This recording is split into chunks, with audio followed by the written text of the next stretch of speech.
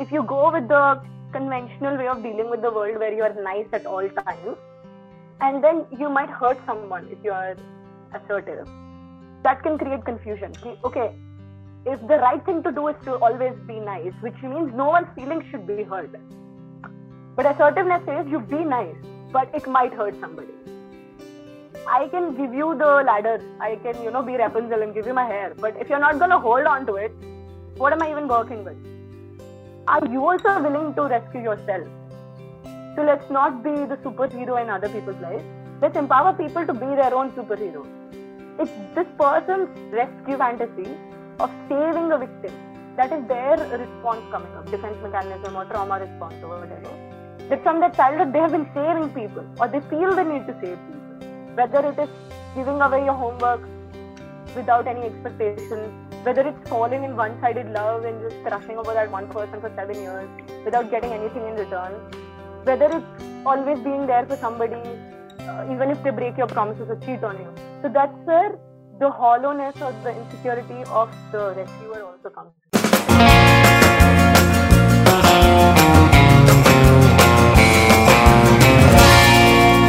A Sankarshan Joshi trip. Ladies and gentlemen, welcome back to another Sankarshan Joshi trip. On this episode, we have someone whose energy is so contagious that I feel bad about myself because my intros lack that energy. So, Pratishtha, thank you so much, first of all, for deciding to do this. I am so happy to be talking to you. Yay! Thank you. I didn't know that that's how you feel about it. Sometimes introductions help you realize what other people think about you. It's really nice thing. Finger crossed, were you just waiting like, what is he gonna say? Is he gonna say something good or bad?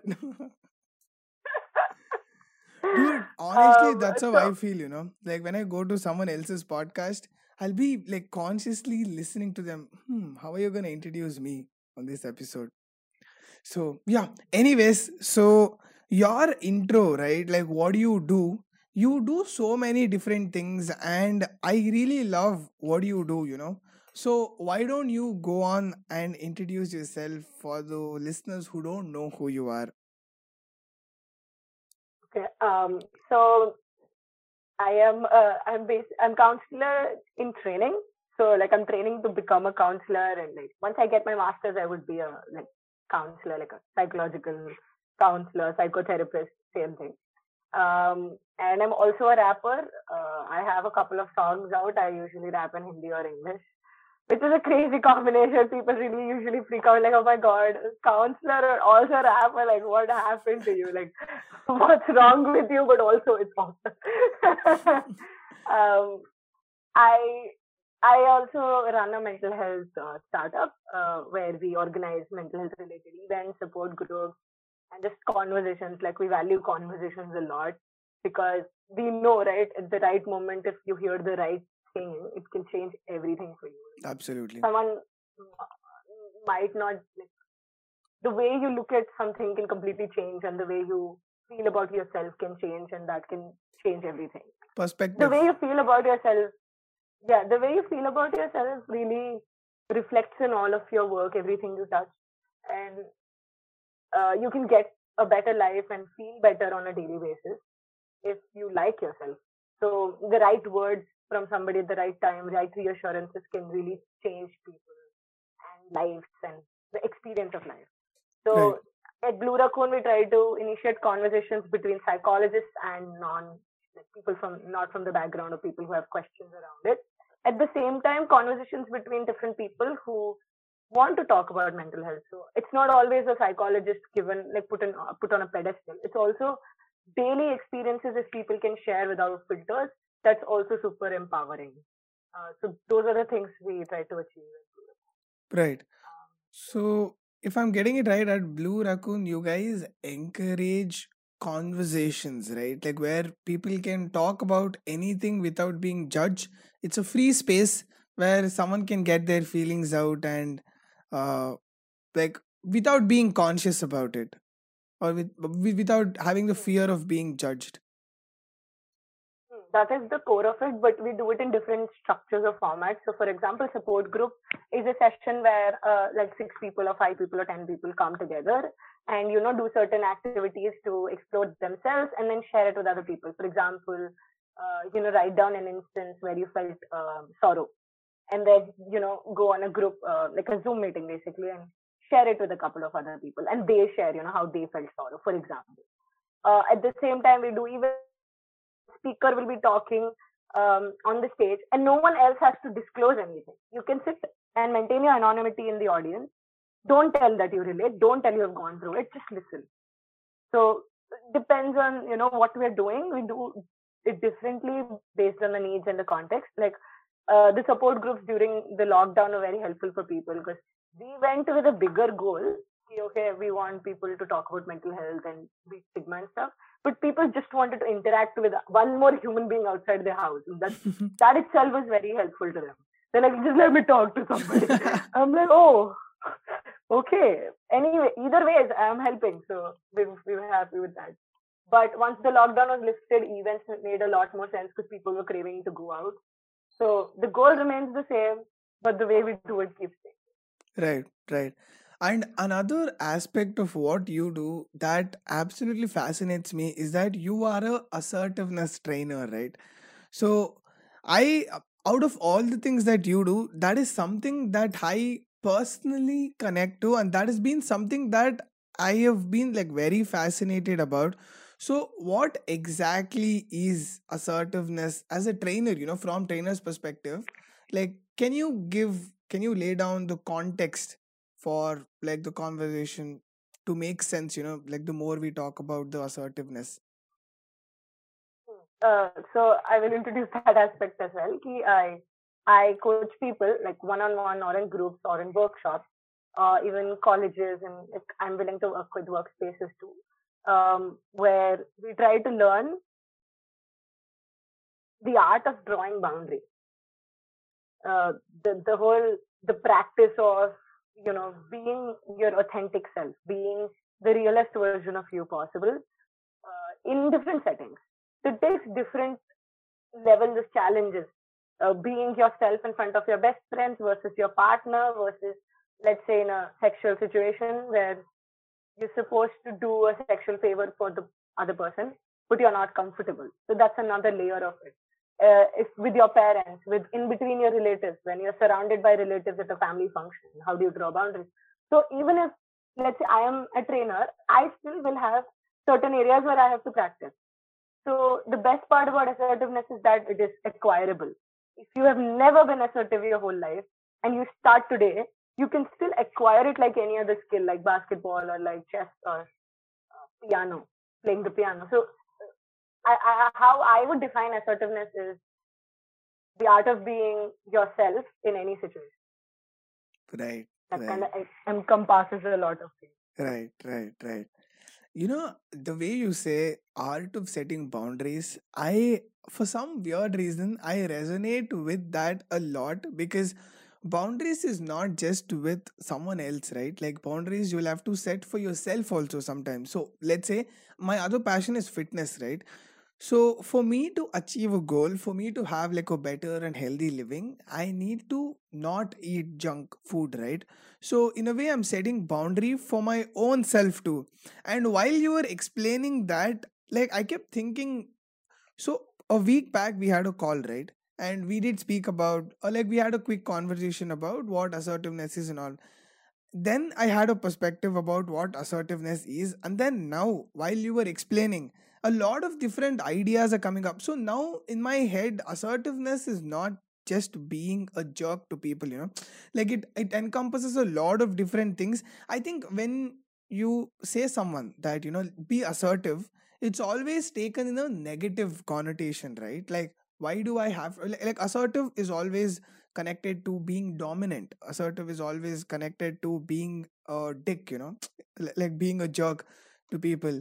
So to break that stigma, I think we need to put in a lot of efforts personally.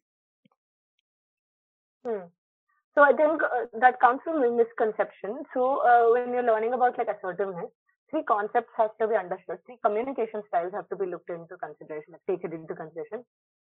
Passive, like on this side of the spectrum, it's passive, where I allow anything like the emotional blackmail, the indirect, the revenge, all of those kinds of mediums.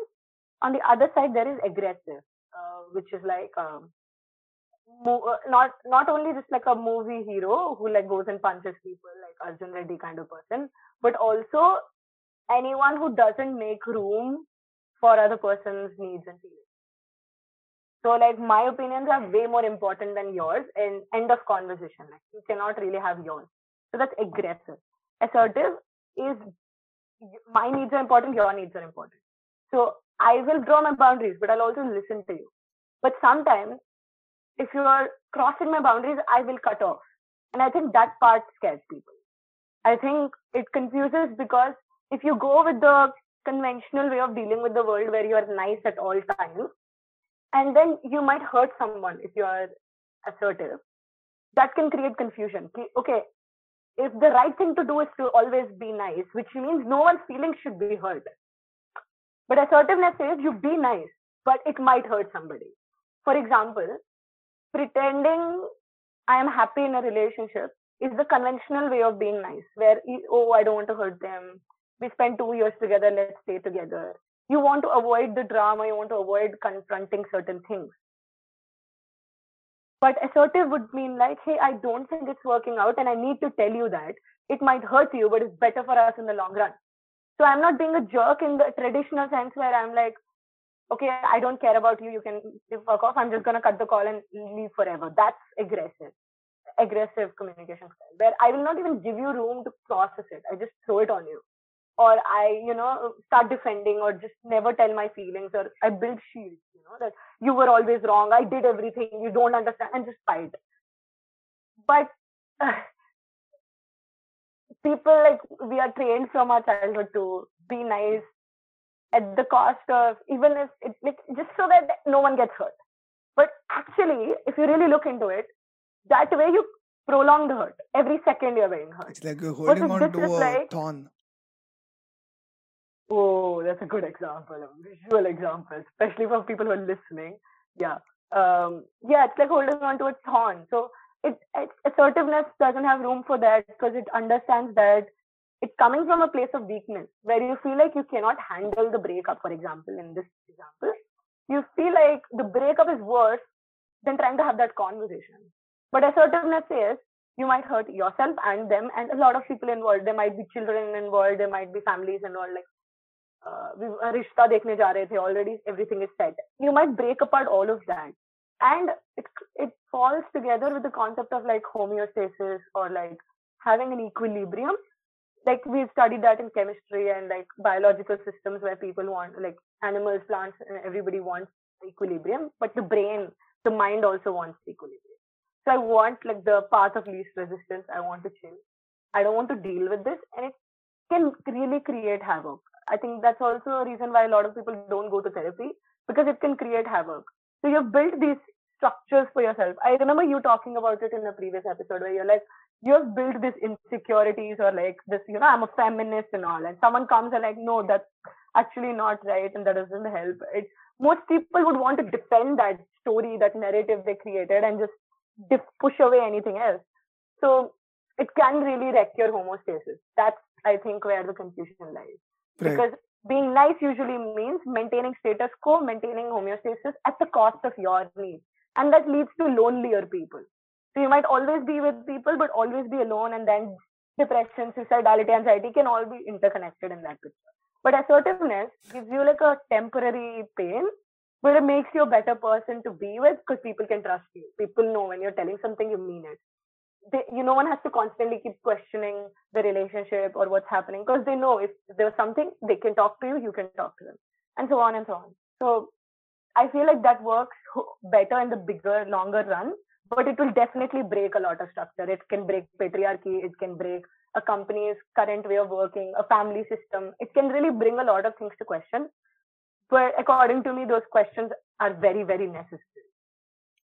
In the last couple of minutes, you just you were a machine gun. You just dropping like truth and wisdom, dude. Like so many different points that I haven't thought of. Like it just connected. Like first point was that society, like you grow up to be like to be nice, right? And especially in an Indian household, like when you come from that. First of all, Indian homemakers who are like our mom's generation, they have given up a lot of their uh how do I put it, they have given up a lot of their space, their emotional well-being. They have compromised a lot, and that has led to the family being together.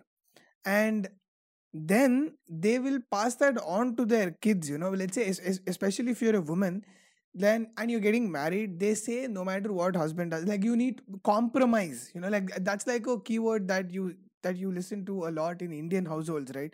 Where you're just like, you need to know when to like always stay low, like compromise. And to an extent, right, I have like that is passed on to guys also. So from the perspective that I come in, the other thing that connected from what you said earlier was, you are being nice, you are welcomed in a lot of circle, since you are not letting anyone in a way you're being alone. That connotation, like being nice, you are with people, but nobody is respecting your boundary, or like nobody is willing to have that conversation. So in a way you're lonely. Like that just hit me, dude. Like all the nice people, they have a lot of friends, but I don't think they get this feeling that their friends know them. You know what I mean? True, true. You cannot really know. How will you know? Like, I have briefly like I was interested in somebody who didn't have any sort of identity or personality. So even the smallest of things like what would you like to eat, he would say anything. Like, but you would have a preference, like anything. And then when I spent a lot more time with him, it was very hard for him to talk about feelings. So if he was violating me, he was not able to believe it. He was not able to talk about it. So he was so used to maintaining that I'm fine, you are fine, everything's fine, that he would also gaslight me. So usually, if you're treating yourself like that, and if that's how you live life, you cannot hold safe spaces for other people. So um, for him to be able to acknowledge my needs, he should be able to acknowledge his. It's like मैं खुद का नहीं देखा तो मैं तुम्हारा कैसे देखूंगा? Like so, these people also become really hard to live with. If you are that, so I think the aspect of, like I said, it's a skill, but it also comes with terms and conditions. The biggest condition I think being, not everyone will be able to handle it, and you have to be able to let go of that. Some boundaries mean that I draw a boundary, but if you don't get it, I will leave it there. So like this is a condition. And I want to clarify, unconditional love doesn't mean unconditional boundaries. Like I can love you with boundaries. So like my partner, I love him a lot, a lot, a lot. So if things break apart, I will take a long, long time to move on, and I don't know if I will be able to move on or what will happen. Everything's perfect. But when it comes to boundaries, I will still draw it. So it's like I will still love you, but I will not be with you. Or like things will not be the same. If you violate me, then we will, this will happen. For example, if someone is screaming at me while I'm trying to have a conversation, I can tell them, I will, if I will only talk to you if you lower your voice. If you're going to continue screaming, I'm going to walk out of the room or chat or the call. So that doesn't mean I don't love you anymore or this relationship isn't important to me. But it's just that if you're going to scream to me, I'm not going to talk. So either they lower their voice and then we can talk normally, or they don't and I walk out. Now, this might not work in that time, but next time they will know. Subconsciously, slowly, they'll understand. It brings together the concept of conditioning. Have you studied or heard about classical conditioning? No. Behavioral psychology? No. Okay, I am pumped up to tell you about this topic. So, classical conditioning, what we usually call, is by Pavlov, Ivan Pavlov. He basically he did this experiment with dogs and ringing a bell. So he would ring the bell, then he would give them food. You know about it. Do you know about it? Yes. But I would love for audience to listen to what it is. Please go on. Okay, you have not covered it in a previous episode. Right. No, I Okay, haven't. so okay, great then. So the dog, the the bell, and the food. So initially he was just giving the dogs the food. Then he started ringing a bell before giving the food, and the dogs made that connection between the bell and the food. So initially they were salivating; they would have saliva only when they saw or smelled the food. But after a number of attempts, only after ringing the bell itself they started salivating. That's how Pavlov figured out that you don't always need the consequence to happen. Sometimes it's just a warning or just a build up can also give the same result or the response. Actually, we learned it in very technical words, so I'm trying to break it down in layman terms. For example, if I listen to horror music, automatically I start to prep that okay, something scary is going to come. If there's a lot of noises, I might already assume that there's traffic outside and get anxious for the traffic or start getting tense for the traffic, for example. So basically, they understood that okay, they did it with dogs, then they did some similar experiments with humans. We understood that we are capable of reacting to the thing before it happens. Just in the warning itself, the body, the brain, everything just prepares. So in that sense, you can train someone to be kinder to you. You can train someone to train someone to have a better relationship with you. But the condition is that some of them might never learn, and you have to let it go. So, for example, an evaluation I make when I'm in a relationship, I'm looking for a partner, is whether they're capable of having these conversations or not. Like if I go to him and I say my feelings were hurt or I did not like this, even literally in professional relationships, like I would say, I don't think that's okay, or I didn't really like that, and kind of wait for their response. And if they can have an open conversation without invalidating my needs and just saying, no, that never happened, you're making a big deal out of it, I know that that person is open for these conversations, and then I can take the relationship forward. So that's something I look for. Because if it doesn't work, you find yourself parenting the person or pushing yourself on the person, or also believing that you are maybe wrong somewhere because they make you feel like your point is actually not valid. And because needs and feelings are not visible, you cannot you cannot convince me that this pencil isn't here, but you can convince me that I'm not sad, I'm just tired. It's not your fault, I just had a bad day. You can convince me that because it's so abstract, and maybe that's possible. I don't know enough about myself. Maybe you're right. So it's easier to do that psychologically. Right. So it's important to know when to give up and stop trying to change or train the person. Right. Right. This topic I personally connect with a lot because I have personally been through a toxic friendship, and I've seen a lot of my friends fall in this trap. So the reason why I wanted to do this episode was because of that, like there is something in me that wants to promote this because so I was in a friend circle. I had a really good friend. Uh, and we both were like brothers. And he was 1 year younger to me, and we were like super super tight. So the trust that that I had on him was to a point where every time, let's say I did something wrong, and he came to me and he criticized me for what I did, I would take that on a positive note. I was like, he's putting in efforts to let me know what I did wrong. And I am this kind of a person where I can like I can make anything positive. Like I can take anything, like even it could be sad or negative, I can change the tone of it and I can consume it positively. So I took everything positively, and the criticism became more frequent. So like for every single thing or anything that you do, the criticism became more frequent. So then it started of like subconsciously it started reducing my confidence. So when someone always points out the mistakes in you, you start to believe it, right? And especially if it's coming from someone who you trust and who you love, that means you will believe that even more. And after a point of time, I realized that he was cheating on his girlfriend virtually, like he was sexting with somebody, and he was doing way worse things than me, but he kept criticizing me for every single thing, for a prolonged period of time.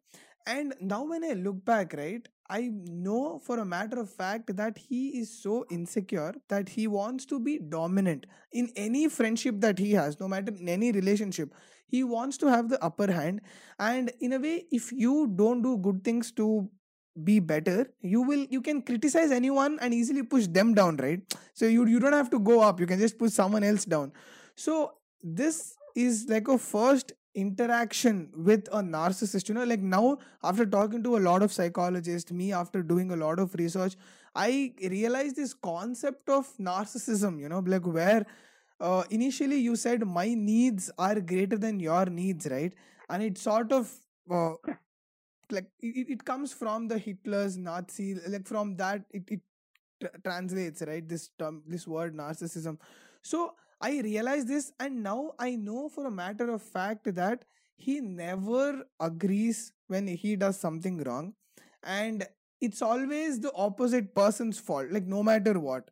And uh, the the fascinating thing is, I thought he was the only one like that, and now when I started seeing more and more people, either they like girlfriends, so who they have boyfriends like this, or there are girlfriends who are like this. There are a lot of people entangled in some sort of relationship with people like this. And this sort of negatively dominant people, they have a way to hold you, like how do I tell you, everybody when they're in a toxic relationship, they feel like they are tied, like they can't get out of it. There is some emotional, like the other person knows your weakness, like where to hit properly so that you're gonna like bend down to their needs. So this concept of assertiveness and boundaries, it's so passionate because I come from that perspective. I just I laughed because I thought maybe that is the art of narcissism. That is the skill that comes with narcissism. Yeah, so I think you explained it really like it was really wholesome. Like you started it, you defined it, you explained it, you went further, you put together a bunch of things. I love it. I love it. It's so awesome. I just want to add one thing, two things. One is narcissism. The narcissist came from this person, Narcissus, I think Greek guy or something, Oh, who really? fell in love with his own reflection. So, so whatever I explained, the word narcissism came from is completely like wrong, right? No, it's I like thought it Hitler was se pehle भी तो Hitler. narcissist होंगे, no? No. So the word narcissism, does it come from Nazi, the Hitler thing, or does it come from like the source of it is different? Yes, the word source is Narcissus in my research. Like Yes, yes. Narcissus was a guy who Oh, who didn't like anybody, but he saw himself in the pond, his reflection in the pond. He fell in love, and he like maybe like died like that, or like that was the only person he fell in love with, or something like that.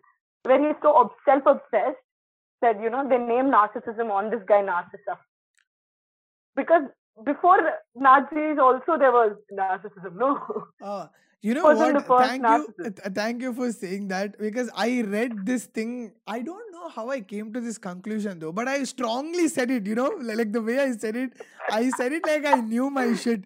But thank you for calling out on my bullshit. So yeah, now the listener knows where it comes No from. problem. No problem, because that's not the key point. The key point is still pretty apt. So it's okay.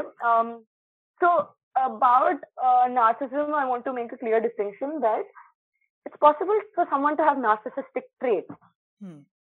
versus a narcissist, like whole collection of traits, like a narcissist personality disorder, versus sometimes we use it very casually. So because narcissism encompasses a lot of different things, we use it in a lot of different settings. For example, the superstars are narcissistic in the sense that they want to be in front of the camera, they always want to be glam, and they are used to being shot like clips off, and they're used to being famous. So there is a sense of I am important and I'm not just a random person. I deserve good things and expensive things and stuff.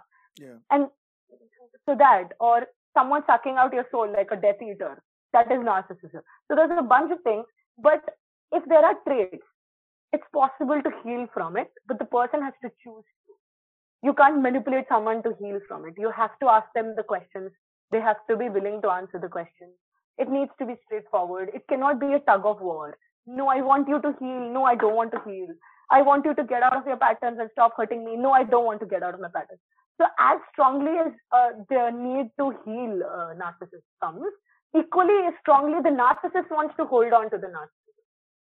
So there's no point doing all that. You go straight, and if it works, it works. You would have a boundary of how much you're willing to try, how much you're willing to push, how much you're willing to take. Let's say with criticism, I can hear like once in 2-3 episodes once in a while, but I would also like them to be accompanied with appreciation. The best one is that sandwich strategy where you start with something good and then something that doesn't work, something that works. But if it is not happening, you can just say something straightforwardly, like, I appreciate your effort, but like that's not who narcissists work. I don't have to be like, you're a complete idiot for not knowing, like, how come that, how is it Nazi? Obviously it's not Nazi. I don't have to do that. I don't even have to necessarily appreciate you. A lot of times we appreciate people to satisfy their ego and, kind of stroke them, like, oh, it's a wound. Oh, no, it's okay. I'm so sorry for telling you the truth. Sometimes that sandwich technique becomes a people-pleasing technique, but it's sometimes you need it, sometimes you don't. Sometimes when you know the person cannot take it, you might need to cushion it a little bit. But at the end of it, the truth should be the core of the conversation. It shouldn't be sandwich kar rahe matlab zabardasti ka butter वगैरह लगा रहे. That shouldn't be the point. So with some people, you can work on their narcissistic traits and become have a better relationship. Like, it comes up in certain situations. Like, right. You took it very early, right? In the first time I told you that that's not what it is, you immediately embraced it. But let's say you didn't embrace it immediately. It took you 2 to 3 attempts to understand, some time to think about it. Maybe you shouted on me and you walked out of the room and you took some fresh air, went for a walk, came back and then realized. And that's also okay. So every time there's a disagreement or someone only thinks about their needs, you don't have to label them a narcissist and leave them. You can give chances. You can still have the conversation if you think there is scope. And then comes narcissistic personality disorder, where a bunch of traits are so many that they're pretty much all over the personality. They're affecting every area of the personality. That's why it's called a personality disorder, where your personality is a disorder. There's no cure or medicines or anything. Your whole personality, the way you deal with the world, the way you look at yourself, your future, you're constantly manipulating people. There's no way out. No one feels like, everyone feels suffocated with you. And you're constantly that person, then, and it has to be diagnosed by a psychiatrist, an experienced psychologist. Again, we can just speculate. We can just notice and read and come, but we cannot tell he has narcissistic personality and tell other people. Only when they have a diagnosis, or only when a psychiatrist tells you, okay, I have spoken to this person for some time and I've seen this, and I do want to categorize. But we, like layman, or even let's say I am dating a narcissist, I am coming from the so-called psychology background, even I cannot diagnose him. I have to send him to a counselor or a psychiatrist. He has to get a diagnosis from there, and then.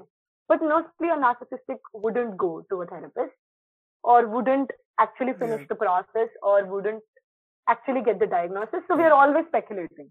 Right. But I think rather than focusing on what to call them, whether there is a what, I think what helps me more practically is situational. I remember my boundaries. I remember that I get really nervous around this person because they are always playing that game, right? That tucking you in, that finding your flaws, keeping you in there, like making you the puppet. So when you're used to noticing your needs, you would also notice your feelings, your body sensations. That's a habit you would build without the narcissist, away from the narcissist, on your own, wherein you get used to noticing tension in your body, noticing when you can't breathe, or where there is sweating or clenching or heartbeat getting faster, breathlessness. You get used to noticing those. So what I do when dealing with people is, I don't know, like for example, I don't know you so well. You, like, maybe after 2 conversations, you could be a narcissist, for all I know. Or you could be a wonderful person, we could be friends forever, or anything can happen. Or we would fall in love, or whatever. So millions of possibilities. Maybe we'll be perfect for each other for 2 years. After that, we never talk again. Everything is possible. When I meet someone new, I know that anything is possible. Now, I don't go around thinking, is he a narcissist? does he have a personality disorder? Because that is a wasted effort. It's just a waste of energy. I cannot conclude anyway. There's no point. Uh, so I don't spend time on that. I just remember that some people make me nervous, or today I am breathless, or today I have anxious thoughts. So I remind myself my boundaries, like what is okay, what is not okay, and like I'll zone in, like okay, wait, if it was anyone else, what would I have said? Like, would this be okay? Because a narcissist makes you want to give them the world. It makes you want to, organ be lele, I'll strip off everything and give it to you. That's the impulse you get when you're with a narcissist. So you have to keep reminding yourself, would I have done this for another person who understands? Like, what is my boundary? What do I generally feel about this thing? How would I like to deal with it? Putting this guy aside. And then, remind myself and say that. And look them in the eye and say that. And the most important thing is, if you're with that kind of person, you have to always be careful of the consequences. For example, if you're in the same room as them and they're in front of you and you're alone and they can hit you or they can touch you or do something, that's not a time to tell them the truth. That's a time to go back home first. Or if they know your house and they're stalking. So situation wise, you have to keep in mind, but most of the times it's very psychological and they're not actually gonna beat you up or something. So, you kind of make sure that you're safe otherwise before you tell the narcissist the truth.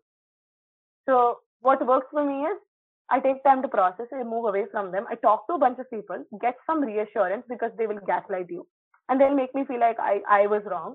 But I talk to someone who's like mentally, like into mental health and more present and who knows me well. And I'll be like, start telling them the story and their reaction already tells me that it is wrong. So they're like, oh my God, did he just do that? I'm like, oh yeah, that is wrong, right? So I was right? So get that confidence away from the narcissist. And I put it together, like I talk to a couple of people, I figure out what to say, and then I go and deal with them. That works for me better. So Right. I wouldn't sit down and figure out narcissism and all. You know, this is what I think, okay, personally. First thing is, when it comes to narcissistic traits, I think, like, personally, I feel that they are mostly defense mechanisms. Like we human beings have always evolved to have defense mechanisms, right? So someone who is very insecure, someone who thinks they're a loser, they want a sense of validation from people, that so they keep talking about their good things. So they keep boasting about themselves, right? That is a narcissistic trait, but it is driven from insecurity, that is driven from their like defense mechanism, right? So I'm not worried about those, but the reason why I want to know if someone's a narcissist or not, because you cannot change a narcissist. So I need to know if I can change this person or not. So I need to know this because I need to know if I should put in efforts or not, or should I just end this relationship and go. Mostly what happens with relationship, personally I feel, is first of all, they think that he is a nice person, and like whatever narcissistic traits that they're putting out, if they realize that they're driven from a sense of insecurity, they get extremely compassionate with that person, right? They'll be like, no, he does this because deep down his father left him when he was younger. So they try to justify all the negative actions with this insecure trait, right? So if I know that this person is not going to change, I get closure, right? So I think personally, that's why I need to know if someone's a narcissist or not, to validate if my efforts are worth putting it on this particular person. Because I'm not a therapist, right? Like I cannot go counseling everybody. I think that's what people fall into, the trap. If I'm in a relationship, if I have a girlfriend, I'm assuming that my girlfriend is my therapist and she's assuming I'm her therapist. Like anything goes, like if shit hits the fan, please come to me. I'm gonna clean all the shit. Like that's not how it works, right? Okay, I love your understanding of psychology. It's so apt, it's so correct, and I'm so happy. I'm so happy to know that your understanding of psychology is not generic, but you actually study psychology and then you talk. So kudos to you for that. I love your point about like how we like go around assuming people are therapists and we assume we are the therapist. That is true.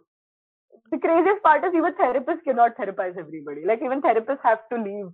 Like if it start happening, It's not happening. As long as you're willing to come to the session and pay respect and actually show up and do the, homework or actually have a conversation, even a therapist cannot do much. So like in our training, we are taught to give up. If the client is not coming back, it's okay. Let them not come back. Don't chase them down like, you need healing, I'm telling you. You don't do that. Give them this space. Hard to do, especially when you're just starting off. You want the client, right? Because marketing and business teaches you to hunt down the client. But you want the money, you want the reputation, you want people to come to you. It makes you feel insecure. Ki, "Arey, kuch to galat hoga, then why is that client not coming back?" But ethics tell you to not chase them. Like you continue doing good work, you continue giving workshops and talks and telling people that you offer this service. If they want to come, they'll come. Some people come like 3 years later. They leave it there. They don't want to talk about it. They come 3 years later or 6 years later, whatever. And you meet them whenever they're ready. You meet them, but you don't go around hunting them down like we do in marketing. Um, yeah. Um, yeah, compassion. So why you need to know? Actually, logically and theoretically, it makes a lot of sense what you're saying. I get that. Like you would need to know when to give up and when to have closure.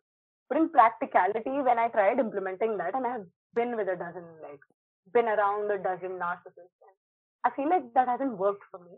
Right. What worked better is having clarity, because this is a puzzle you cannot solve because you don't have the qualifications to solve.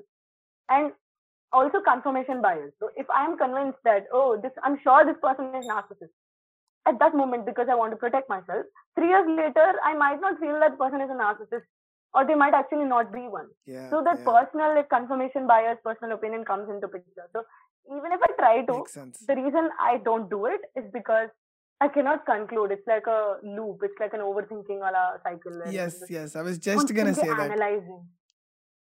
Yeah. So what worked? So how I found the hack for this. I'm glad I have tried this, so I can tell you from experience and not just textbook.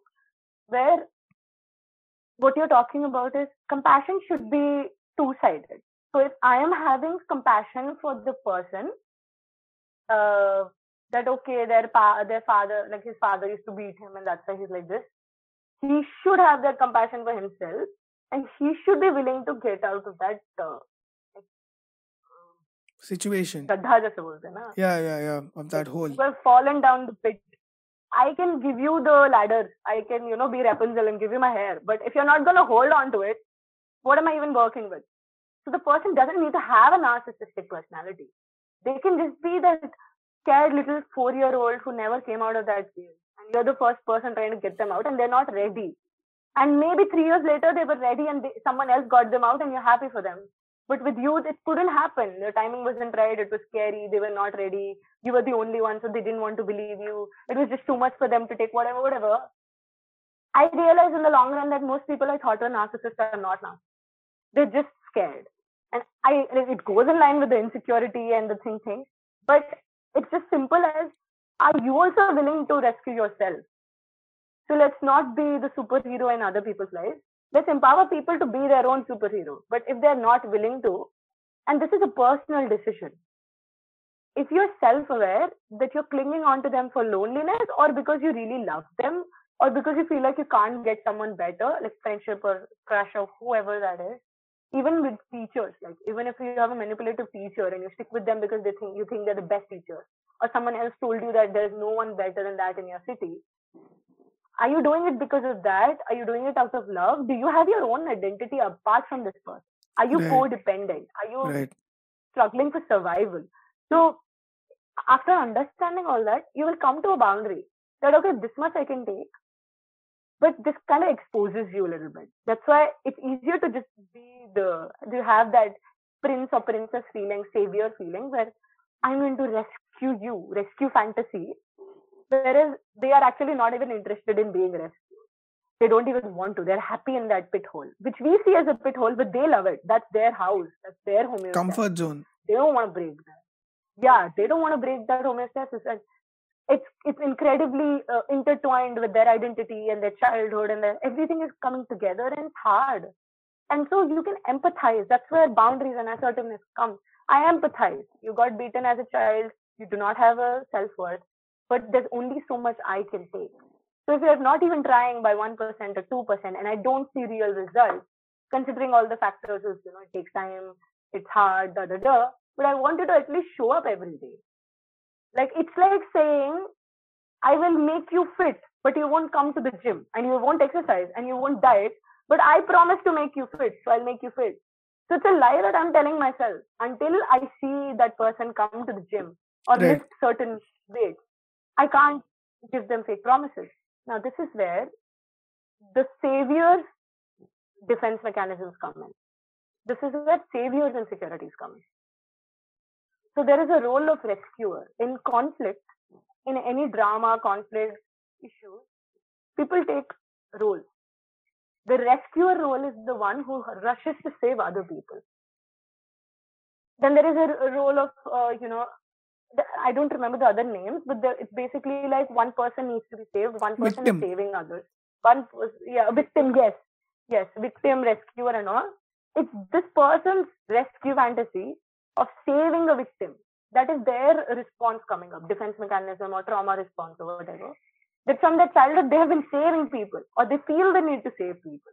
Whether it is giving away your homework without any expectations, whether it's falling in one-sided love and just crushing over that one person for 7 years without getting anything in return, whether it's always being there for somebody, even if they break your promises or cheat on you. So that's where the hollowness or the insecurity of the rescuer also comes in. Assertiveness asks you, invites you to figure out why you want to rescue people, to understand your boundaries and draw one. And when you give only a certain amount of chances, you can be graceful with it. Like, I'll give you 6 months, I'll give you 3 months, but I want you to show up every day. Because if you're not coming to the gym and you're not exercising at home, you are not losing weight, and me as a gym instructor can do nothing for you. And that a good gym instructor will tell you that. A bad one will force you, I'm sure you're growing, you can do this. 20 days, no dumbbells, 20 days, 30 days, no workout, no diet. I'm still telling you, you can do this. I have compassion for you. I am also a liar. So in that sense, we're both destroying us. So you don't need to think so much about the technical terms or whether it's narcissism or not. You might just want to focus on, why do I need to save this person? Why do I think that this is how good relationships are? Who taught me this? Has this always been like this? Has my family system been like that? Have I always been the rescuer? And start understanding yourself better. Or it will call you to make friends. It will call you to have your hobbies. It will call you to make a life outside this person. And that's where the confidence to be assertive comes from. Where you can take the risk of losing them. Or maybe they'll not understand. But that's okay, because you have your own life. Without all that, you're just going to cling on to this person and try to change them. It's like, my one shot at love or one shot at a job. This is the only place where I belong. And you just try to rescue something that's already broken. And he's not taking or she's not taking steps to fix it. So you're like lying yourself. You're building a castle of lies for yourself. Right. I think in a way, every single relationship in the entire world is this victim and savior mentality, like now when you say that, every single relationship or I encounter, I might be victim and I want someone to rescue me, or I want to rescue someone who's a victim. And partially, this is why I hate certain movies on Netflix, because they glamorize toxicity and they glamorize negative and dark characters, right? So there is this protagonist who is extremely depressed or who is insecure, and then this girl comes who's going to change that guy's life, and they're going to have like a fairy tale love story, right? And I think that is what is like a major kicker for a lot of people. It's like they want to feel validated as a nice person, so they want to go save someone who is in a worse situation than they are. And I was that person. I am not gonna lie. I thought I was being nice, and now when I look back, everything was driven from my own insecurity. I remember I was on call with one of my friend, and she was having a really shitty day. This was like 4 years back. She was having a shitty day. Something bad happened, and she was throwing shit at me, and I was trying to be extremely compassionate. I kept saying, you know what, like, I know you're going through shit, and I'm here for you. Like, I want to help you, and I took all that shit. I thought that I was being a nice person there. And now when I look back, I just wanted to feel like I was a nice person more than me being a nice person there. And when I thought of this, I stopped being the savior of anybody. I stopped giving a fuck, honestly. I had to run in the other direction and stay, like, get the hell away from the toxic people. No one would want to feel like that.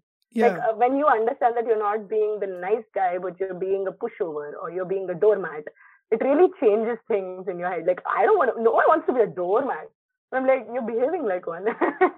So yeah, and it's natural and normal. And again, I would say have compassion for yourself that you thought that this is the right thing to do, and have compassion for everyone involved, like yourself, the situation, the person, and still draw the boundaries. I think that is the major difference. See, right, drawing boundaries doesn't mean you don't have compassion. That means you have the utmost compassion because you have the compassion enough to be honest. right, If you love them and yourself enough to be honest, that's the best thing you could give to yourself. right, So if it doesn't work, and it's like, hey, I want to be there for you, but I don't think I can if you're talking to me like this. So like I am, for example, my boundary is I can be there for them if they are bitching about or they are complaining about something else that's not related to me, rather than just because I'm in a bad mood, I'm gonna I wouldn't be want to be there for someone who's like using me or whatever, and I would also want to see is my effort actually paying off in this conversation. But sometimes I realize that the person only wants to be heard, and I can just be a vessel for them, and I don't have to give them anything. So sometimes asking in the beginning, do you want me to hear you out, or do you want me to do something for you, or do you want to hear my opinion on it? This is something I ask early on when they start sharing. And again, the 3 a.m. thing, like, am I actually wanting to give this much? Am I in the middle of something else? Da da da. But I think the core of it would come from why am I needing to say this person? So yeah, fair enough. right. I wanted to say something else. Movies you talked about. It's a really fair point. The reason why I'm so passionate about psychology is because I wanted closure, but I stopped seeking it from people and I started to put in efforts to understand human psychology, which gave me closure. Like I didn't. So now I cut down a lot of relationship. So there was this one turning point in my life. This was before I started working out. This was before I. So I was a guy who wanted to do great things, but I was in a circle which tried to push me down. So, and the part where you said you need to learn to be assertive, that's exactly what I did. So I had to break ties with this one person in my life who I saw him as a brother, like my really really close friend. We were super super tight, like his parent, like his mom and I were like super tight, so that level close. I actually had to sit in front of mirror, or this is subconsciously I kept saying things, what I wanted to say to that person. So I kept looking at all the things in my head. I was building up to why I wanted to cut ties with this person, and I kept rehearsing, subconsciously. And the day came, I like 2 3 days I rehearsed, I went to that person, I exactly said all the things in the script, and I cut ties with that person, and I came back. And like people won't believe, like from that point when I made that choice that I am never going to take shit from anybody unless it's like it's helping me grow. I made that choice. I associated myself with people who were doing better than me and who were always like motivated about something, to do something for themselves. And that's the reason why I started this podcast, is to talk to people like you who want to do something with their life. It motivates me. Like so far whatever you have said, I've gained like different perspectives on things. And I haven't read a single book on psychology or a single paper on a psychology, like anything. It's just talking to people like you, like I want to learn and I talk to people like you, and that has helped me like get context and get closure. And so yeah man, like I also know that it's hard, like like I am not a sexist, but I know it's harder for women because psychologically women have more negative thoughts than guys, right? Like that's so it's a fact, and I'm not like I'm not saying this because I want to pass out some sexist statements, but that's true, right? Like there are a lot of research papers on that. And me being a guy who has like less negative thoughts, if I had such a hard time cutting ties with a toxic person, I can only imagine what a woman has to go through, to get ties with a, if they're in a toxic like relationship with the guy, if they're in love, like, oh god, it's so hard to get out of it. I notice how much you have to defend yourself. This feminist topic is so sensitive that to say anything about women, the person has to be like, I don't mean that. I'm not. Please, please, it's okay. I'm trying to tell facts. It's so sad. It's kind of hilarious for now, but like in the bigger picture, it's sad that you have to put so many reminders and warnings and like I don't mean bad, but yeah, I get it. I have also read or heard somewhere from a reliable source. I don't remember who, but some source I trust that yeah, women tend to have a lot more negative thoughts. And it comes with a lot of other things, like it comes from a lot of other things, but I don't want to go there today because that's not the topic of our conversation. But It's I agree with evolution you in a that way, like if you look at it, women harder. has to take care of their offsprings, right? So they need to they need to see a lot of different things. So let's say if they're in the forest, if there's prey, if they're coming, like they need to be cautious to take care of the offsprings, right? So they need to evaluate like Exactly, like, is this environment exactly. Go safe? on, go on. This feels so good. I love feminist boys. Go on, go on. So they need to know, right? Like if this environment is safe or not. So they need to do that black hat thinking. So I come from design background as well, right? So there is this concept called black hat thinking, where you just point out all the negative things in this in a particular design so that we can make it better. And women has to do that black hat thinking in general. They need to point out all the flaws there because that might be a threat for their offspring's life. So I think that's where the evolution aspect is. They how do I put it, they are uh, m- framed, the psychology is framed to think negative, and that has worked so far. I mean, we are all alive. Our moms have kept us safe. Yup, yup, yup. Yeah, yeah. That's part of what I was going to say. Like 30 more reasons, but yeah, this makes my heart so happy. Thank you for saying all this. You know why I Yeah, like I have I so I wanted to ask you more about the toxic relationships. It's because like whoever's listening, right? And if they are in a toxic relationship, I want for you to say something in terms of how they can get out of it, like on a bigger scheme of things, setting boundaries and like creating a healthy boundaries and relationships with people, right? And that might help them get out of toxic relationship. So like how do someone get out of it, like it feels like it feels like this black hole that you don't know what to hold on and like come out. And for someone who's thinking that I'm exaggerating, they have never been in a toxic relationship. So, and like this toxic relationships, right? So, I have, so the friend of mine who I was talking about, he has a girlfriend. So, the same friend that I was talking about, he has a girlfriend, and I have seen her suffer. Like, I have literally seen the mental trauma that, like, it's too much, dude. Like, the mental thing that they have to carry, the shit that this person, like, he was yelling loudly. It's like he was very, very aggressive.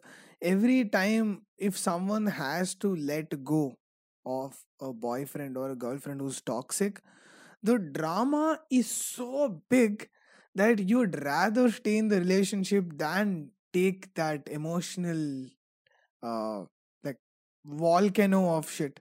absolutely, absolutely. So I will have to explain three concepts. I just wrote them down and I brought out something. Understanding concepts helps because it's not personal. No one's attacking you like you are in an abusive relationship. Get out. You are useless. It's like, hey, so this happens. What do you think? And that's the thing about studying psychology. You are constantly called out.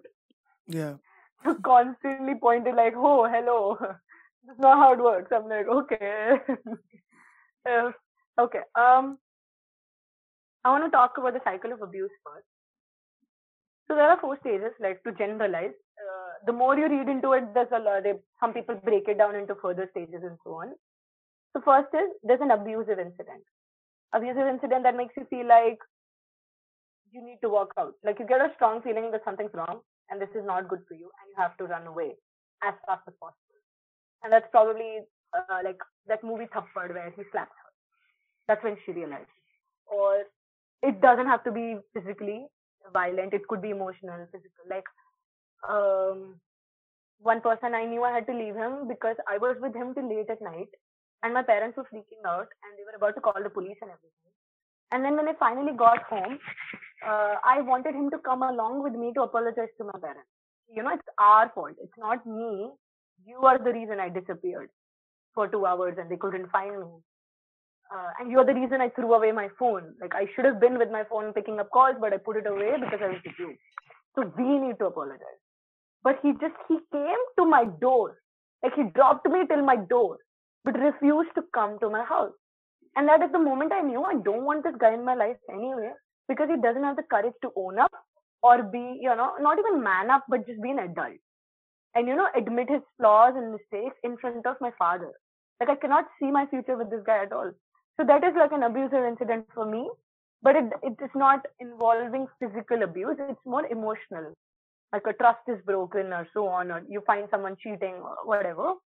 It includes anger, intimidation, threats, and other form of abuse. The least looked at abuse is the emotional or psychological abuse. कोई देखता नहीं है because there's no scars. But research has shown that it's equally impactful, equally, if not more, equally scarring to your life than as a sexual or physical abuse. But this is what you have to start identifying. But honestly, everyone in their heart, in their instinct, in their body knows when it's time to leave. Everyone knows that I don't want to be slammed or I don't want to have this drama. Right. So that's the abusive incident. But then comes the sucking in part, the honeymoon phase. Constant apologizing, over romanticizing, bringing you flowers, making sure that you're convinced that they're going to make things better. So when you start drawing boundaries, you start saying no, the abuser also, abuser instinct or narcissist instinct comes up there. I need to convince this person that everything's okay. Both are trying to maintain homeostasis. Or like the abuser wants to hold on, abused wants to, the victim, do the right thing. The victim wants to do the right thing, but then they get back into that homeostasis mode when this honeymoon phase happens, because the victim wants to believe that this person is the best thing that happened to them. They want to believe the narrative. More than it is, they want to believe it. So more than it's true, they want to believe it's true. So abuser apologizes, begs for forgiveness, comes to your door in the rain, goes out of the way to show you grand gestures. Remember, those grand gestures are usually hiding the simpler ones. Like the best ones, the ones you need, are the quiet reassurance. When they can give you a hug and it feels right. When they tell you that they're actually going to work on the thing. That doesn't feel like a movie, but that's the shit that actually works. So honeymoon phase, and then the good time, like calm, where 4 or 5 days or 1 week or 1 month is good and romantic, and everything you wanted is there. It's perfect. And then tension builds. For some other reason, like it just starts happening again. Something comes up again.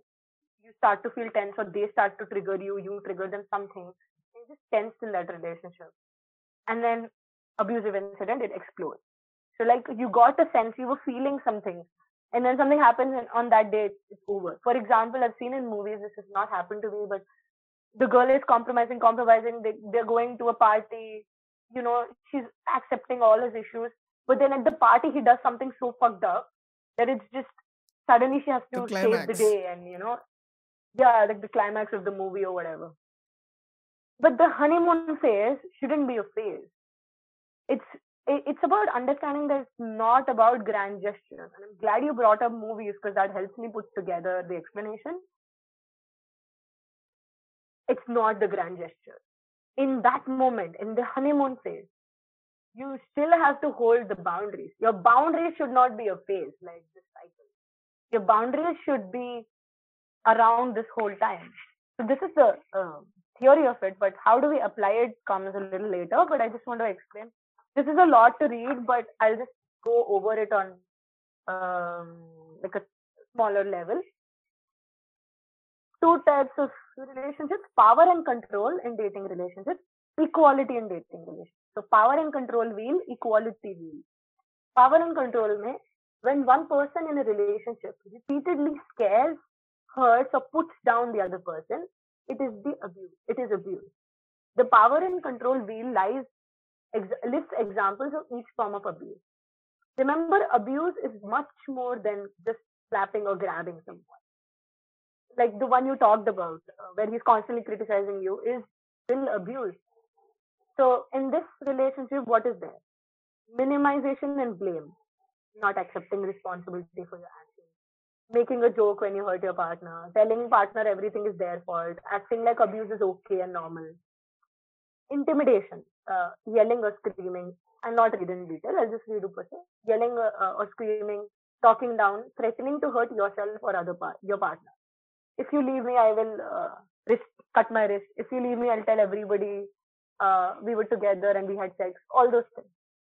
Sexual abuse, bragging about your sexual relationship, comparing your partner to past partners, flirting to make your partner jealous, using drugs or alcohol to get sex, pressuring your partner, physical abuse. I think it's pressuring your partner to your voice just cut there. Pressuring your partner to. I just said pressuring your partner, rape. Okay. Physical abuse is more obvious: grabbing, slapping, hitting, shoving, punching, slamming them onto a wall. If it is BDSM also, it should be consensual. You should have safe words. You should have preparation and then aftercare. Even if it's in like BDSM and you like to be choked or so on, you need to give consent in the beginning. You need to talk about it. You need to be able to stop whenever you want. And after it, there should be aftercare. If you are injured or something, not really, but like arm is hurting or somewhere they should be holding you and they should stay with you. BDSM doesn't mean they choke you, they slap you, you get everything. And when you're done, they just walk out. That is like borderline abuse. So even if you do like to be choked or BDSM and all, if it's with consent, aftercare and a safe word, then it's okay. So this doesn't mean you shouldn't get BDSM. It doesn't mean that your kinks are weird or you are weird and BDSM is wrong. That's okay. But consent is the key. Threats. Saying you can't live without them or telling that you will leave them if they don't do what you say. Domination. Treating your partner like a baby, property or servant. Baby. Constantly telling you can't take care, you are not responsible, not giving you money that you are supposed to have, taking away your money. So treating you like a baby, property or servant, making all of the decisions, having expectations that no one can meet. Humiliation, putting down your partner, calling them names, constantly criticizing them, making them feel like they're crazy. Possessiveness, using jealousy as a sign of love. Constantly like manipulating them कि मैं चली जाऊंगी इसलिए मेरे साथ रहो. Not letting your partner have other friends. Possessive. It draws an overall picture. This works because it gives you specific behaviors that you can note down and remember. If after seeing all this, there is a conflict in your head where there's a voice that says, your gut feeling. Talking about, yeah, this is us. Either this is me or my partner. And then there is a voice that says, no, it doesn't happen. It's not like that. We are fine. It is normal, air quotes. It is normal. In every relationship, it happens. People yell. And especially if you look at your parents yell at each other, you're like, oh, that's normal. So, yeah, air quotes. Yeah, fair enough. That is an important point. Thank you for bringing it. Now, equality. Strong dating relationship is based on equality and respect, not power and control. Think about how you treat and want to be treated by someone you care about. Compare the examples of an equality-based relationship listed below with those of power and control based. So, equality way, honesty and responsibility, not making excuses, for your partner or for your own actions. Remember, equality wheel doesn't mean you do all the work and I get all the rest because I like it. Equality doesn't mean comfort. It doesn't mean that we continue with our patterns. One privileged and one like not so privileged. For this person to come up, someone has to give up on their privilege a little bit. थोड़ा share करना पड़ेगा. So it means not making excuses. मतलब I will not clean your room. Equality means you will clean your room, and it usually means breaking gender barriers, caste barriers, and other like societal barriers. Admitting when you're wrong, keeping your word, not canceling plans.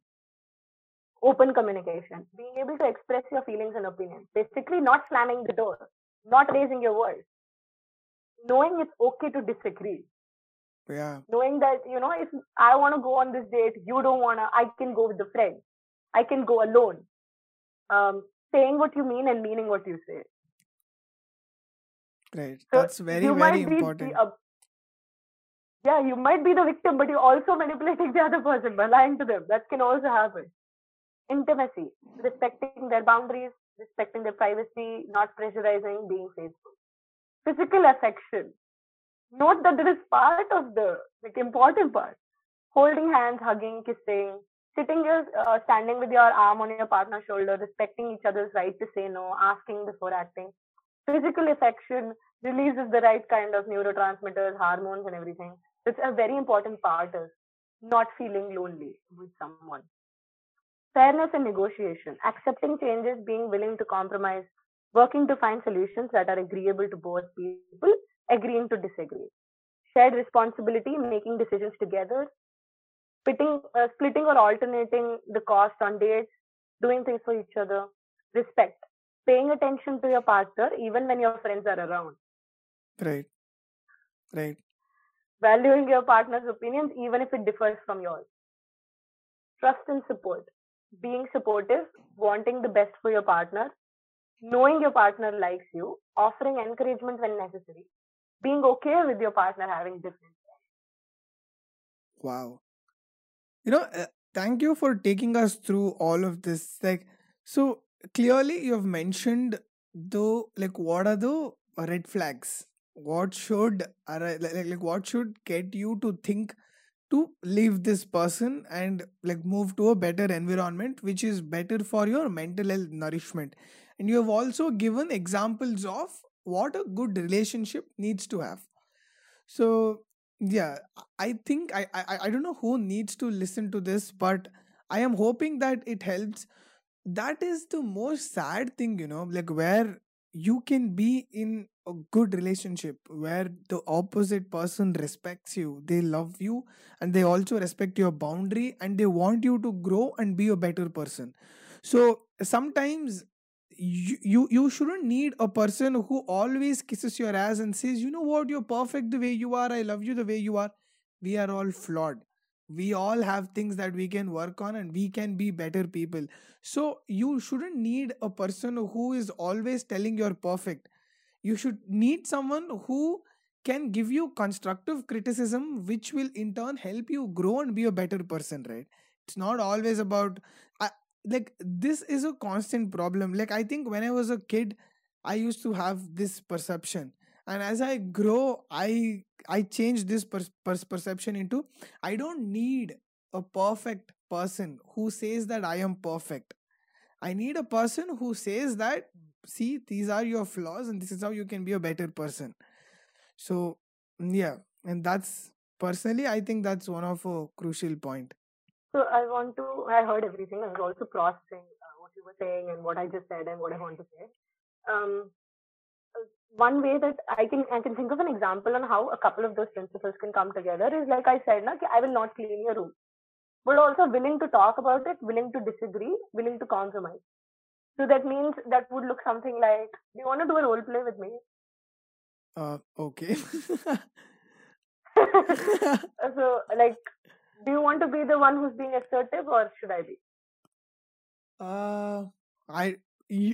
You choose. Anything is fine by me. Okay, I think because it's the first time, it would work better if I am doing the assertiveness, so that people can learn or be clear. So let's say you're not cleaning your room yourself and we're roommates. Okay. Oh God. Why are you like I don't know why there is this weird coincidence where whatever you're saying, right? That has happened in my life or I've seen happen in someone else's life. Like anything that you say, I had this roommate who wouldn't clean the room at all, dude. Like I had to do all the cleaning, and our friendship became very toxic. But yeah, let's go ahead. Anyways, So, hey, can I talk to you for a sec? okay, what? Let's say you're watching TV or you're lying down eating chips or Yeah, texting. can we talk some other time? I'm busy. Okay, I tried talking to you the last 2, 3 times. You've always said that. Like, I would just probably take 5 minutes. But I really need to talk to you about it. Okay, go on. What? So I see that you're not cleaning your own room, and like I have been cleaning my room and your room for quite some time. I don't feel comfortable doing that anymore. Okay. So, like, what do you want me to do? So I would like you to clean your room yourself. Yeah, I'll do it later. Sure. So it's like if you're cleaning your room, then that's great. But if you don't want to clean your room, that's cool by me. As long as like you're not like as long as my belongings are fine, I don't mind. Like I would just not probably just not want to come to your room because I really want things clean. So and I'm just letting you know that I wouldn't want to clean it. So I can help you out. I understand that you're not used to cleaning stuff. So like I can help out to a certain degree, but I wouldn't want to clean it myself. And I would really appreciate if you do at whenever you at like once a day or once in 2, 3 days. But I just don't want my things to be mixed up with yours and not being able to find them. So I'd probably just, if you're gonna continue keeping your room messy, I think I will keep my belongings in my room, and I would ask you to respect that. I would not bring my belongings here because they keep getting lost, and I have to clean your whole room to find them. So yeah, what do you think about that? Yeah, cool. I will do that. ASAP. I don't want to. Sorry. I said I'll do that as soon as possible. Okay, great. I don't want to be like a parent figure. I feel a little awkward kind of telling you what to do because I know you're an adult too, and I want to respect that. So I would ask you to respect my boundaries as well. Right, right. Kind of avoid coming to your room. I do really want to come to your room though, so it would be nice if you clean up, but I don't want to also like sit on your head like a parent. So just up to you. Nice. Cut. Dude, personally, I'll tell you why I love this conversation, okay? Like, so now the role play has ended. So, you didn't criticize me, point number one. Point number two, you told me what was bothering you. I think, I think that is very important, right? Like, you told me what you had problem with, and you also ended it with a positive connotation saying, see, I would want to do better things with you if this thing you solve it, like if you keep your room better we could do better things. So point number one, you said how things could be better, clearly how it's gonna help you. Secondly, you said how things are gonna be better, like overall, like that positive note of how you said things, I really like that. So you could Google if you want to know more on like the structure of this. You could Google assertiveness script, like the script for. So it starts with asking them when you can talk to them, then telling your feelings or your needs, and telling them straightforwardly, and then telling them what you want them to do. Don't be like, I wish we were all just cleaner people, Yeah, like like I wish vague people were stuff. better behaved. Vague stuff, you need to mention Vague actionable stuff things, and right? So based on what you said, you clearly mentioned actionable things, like whatever every statement I know like what I need to do when you said that. hmm. And now this comes back to the picture of the narcissism. If you've been doing it for a while, and this is an important, vital thing for you, let's say, like, it's not just about their room, they're coming into your privacy and your boundaries are crossed and everything. It's been happening for a while and you don't see an improvement. You've been talking to them about it, you're like, not working, it's not working. You know it's time to leave. Even if they're not an abusive person or narcissist or whatever. But yeah, I want to just quickly answer that trauma and like narcissistic relationship. Um, so first thing is to acknowledge the, like you said, people around you might be in that relationship, but you don't have to look at people. You have to look at how you are feeling in the relationship. Right. Somewhere I have read this quote. If you're always crying with this person, you have to ask yourself if you're dating a person or an onion. Right. And so that's an aspect of it. But understand that if you're used to this, if your parents were like this, or if you're always the rescuer, or this is your understanding of a relationship where one person is rescued. If you're used to this is all you know, it will not be easy or fast to get out of it. If you all the relationships you've seen are like this, and your parents are like this, or you have always been the rescuer, or you have always been the manipulative type of person, it's not gonna be an overnight. Trauma comes into picture.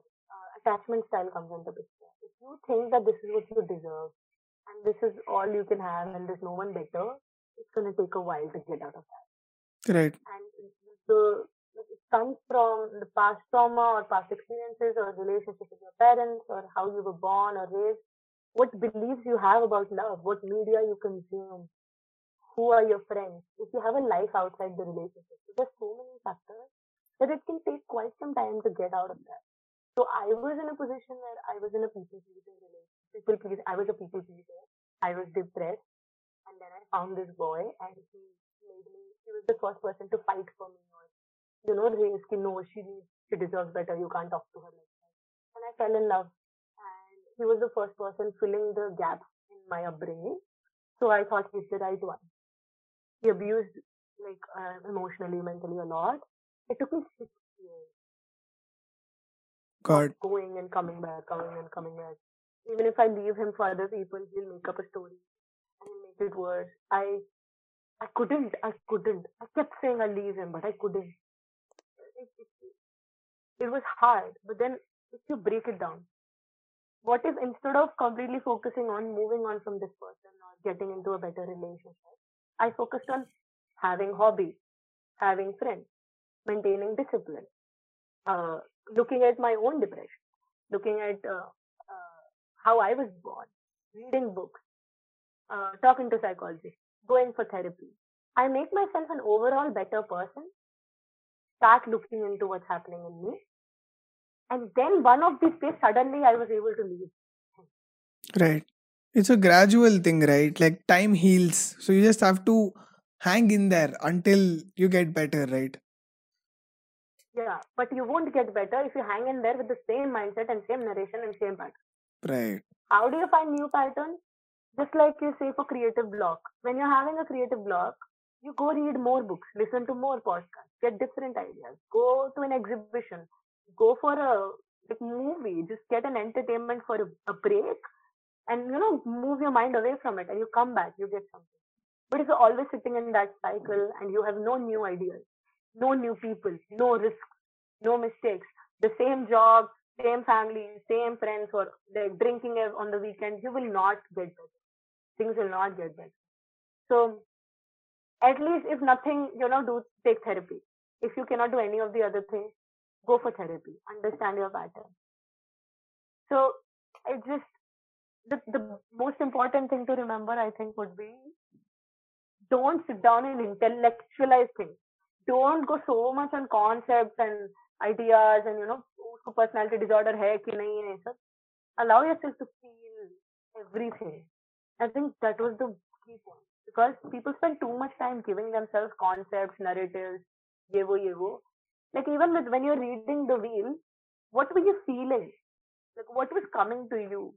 Were you feeling scared? Were you breathless? Was there a sinking feeling in your heart that oh my god, this is true? Yeah. If you feel like isolating and crying, if you feel like crying, please cry. And if you call them too much, if you're dependent on them too much, have compassion for yourself.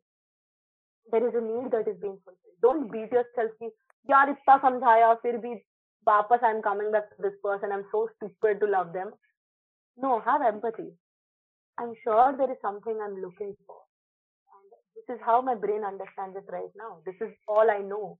I'm doing the best I can with what I have right now. And it's okay to seek support. As long as you're aware of it, I think that will really change. As Right. you're mindful of your feelings, Absolutely. Yeah. what's pulling you to them, one of these days your mindfulness will bring you out. But you can't hate yourself in the process. You have to start loving yourself on your own or with other people or with solo dates or you like going to museums, go there. If you have never tried something like painting workshop, go try a painting workshop. See what you discover. Go without them. That kind of stuff. So it's a bunch of things that happen together. And it's like a beautiful journey and timeline that will be unique to you and take its own time. But at the end of it, it will be worth it. So don't focus on how do I move on. A lot of people text me saying, how do I move on? Make a video on how to move on. I would say if you focus too much on moving on, you probably won't move. There is this song, today I didn't think about my ex. Oh shit, I just did. There is that kind of a song. And that's true. If you try not to think about an elephant, you will think about an elephant. Right. Try Right. to think about a giraffe. You'll automatically not think about an elephant. There is a very basic biology word. No, it's so true because I think one of the thing that dictates everyone's action is I did an entire episode on how insecurities drive our actions, right? And at the start of the podcast, you were referring to that episode. I think one of the thing that was game changer for me was to realize that anyone who's in a toxic relationship, I personally feel like I have zero psychological background, nor I have my bachelor's. I'm not a psychologist or a therapist, but personally, I feel that people have a gap, they have a loop, a hole that they're trying to fill with a person or something, with a certain either an action, a physical thing, or a person. So for me, I was 86 kilograms and I lost my weight. I went all the way to 64. And then now I'm back to 80. So for me, I wanted people to think that I am good looking because I've heard a lot of shit. So I used to have this friend circle who kept commenting on my appearance. Like, let's say, so jawline is super cool, right? Like, women think that jawline is super appealing. And one of my friends kept asking me like why I don't have a jawline. It's like there is a benchmark like ideal beauty, and she kept asking why I wasn't that person. And it developed an insecurity. And even though I was losing weight, I was still that insecure kid in my head. So there are a lot of things. Let's say sometimes if I don't work out, this there would be this anxiety that would kick in because I am trying to fill that hole of not feeling insecure with workout. And the moment I realized this, there was a sense of freedom, like why am I trying to please my own self with action? It's like I should be the easiest person to please, right? Because it's me and I should be like, like why am I Yeah, trying so hard to please my own self? So with toxic relationship also, I feel someone needs validation that they're pretty, or someone needs validation that like you are cool if you have a boyfriend or a girlfriend, like whatever it might be. Or someone's lonely, or they want like sexual favors from, like could be anything, if they want just sex or some form of emotional assurement. There is a sense of whole that they are seeking to be filled by that person, right? So in a way, the toxic person is holding on to them and the victim is also holding on to that person. I want to clap. In Blue Raccoon, we clap like this in Zoom meetings to not disturb the person and I don't have to unmute. Okay? This is like sending love and good vibes and positive support. Like I totally agree. In other settings we bang our table like in political settings. So I just want to like yes, I totally resonate. Yeah. So so in my assumption, that should be like a first step of getting out of a toxic relationship. And so personally, I feel like there are three things in my head. This is what I have figured out for myself, and I want to hear your own thoughts because this is like I have bootstrapped based on my own emotional experiences. It's like from scrap I built something. So first step is figuring out why I'm holding on to that person. Like could be like anything, toxic action, a toxic trait, or a toxic person. Whatever I'm holding on to, why am I holding on to personally? What hole I'm trying to fill. Second thing is the reason, right? Like you mentioned, why I want to leave this particular toxic thing or a person, why I want to get rid of it. And the third thing is with person, have a friend, like I think like you have rightly mentioned. So one of my friend, she was in a very toxic relationship, and we would get on call and I would help her make her mind up, and like she literally wanted to end things with him, and we both would talk and we both would come up with the reasons and build her confidence up that, you know what, now I'm gonna end relationship. She would get on call with him, and she would just like he would convince her, and somehow when the call ends she wouldn't have the same confidence to end that relationship that she used to have while we both talked. So had if she held on to me through that process of like getting rid of that person, maybe I could have been of some help to her, probably show her things, give her some like tiny bit of validation boost here and there, like, you know what, you don't deserve this shit and this is not normal, whatever you're going through. So yeah, so far these are the things. So what do you think? Makes a lot of sense. Definitely a good way to go. In everything in psychology, even in the therapy, the theories that we read, there are multiple ways to approach anything. There is behavioral, like I have been talking about behavioral a lot, where Right. you just execute this thing.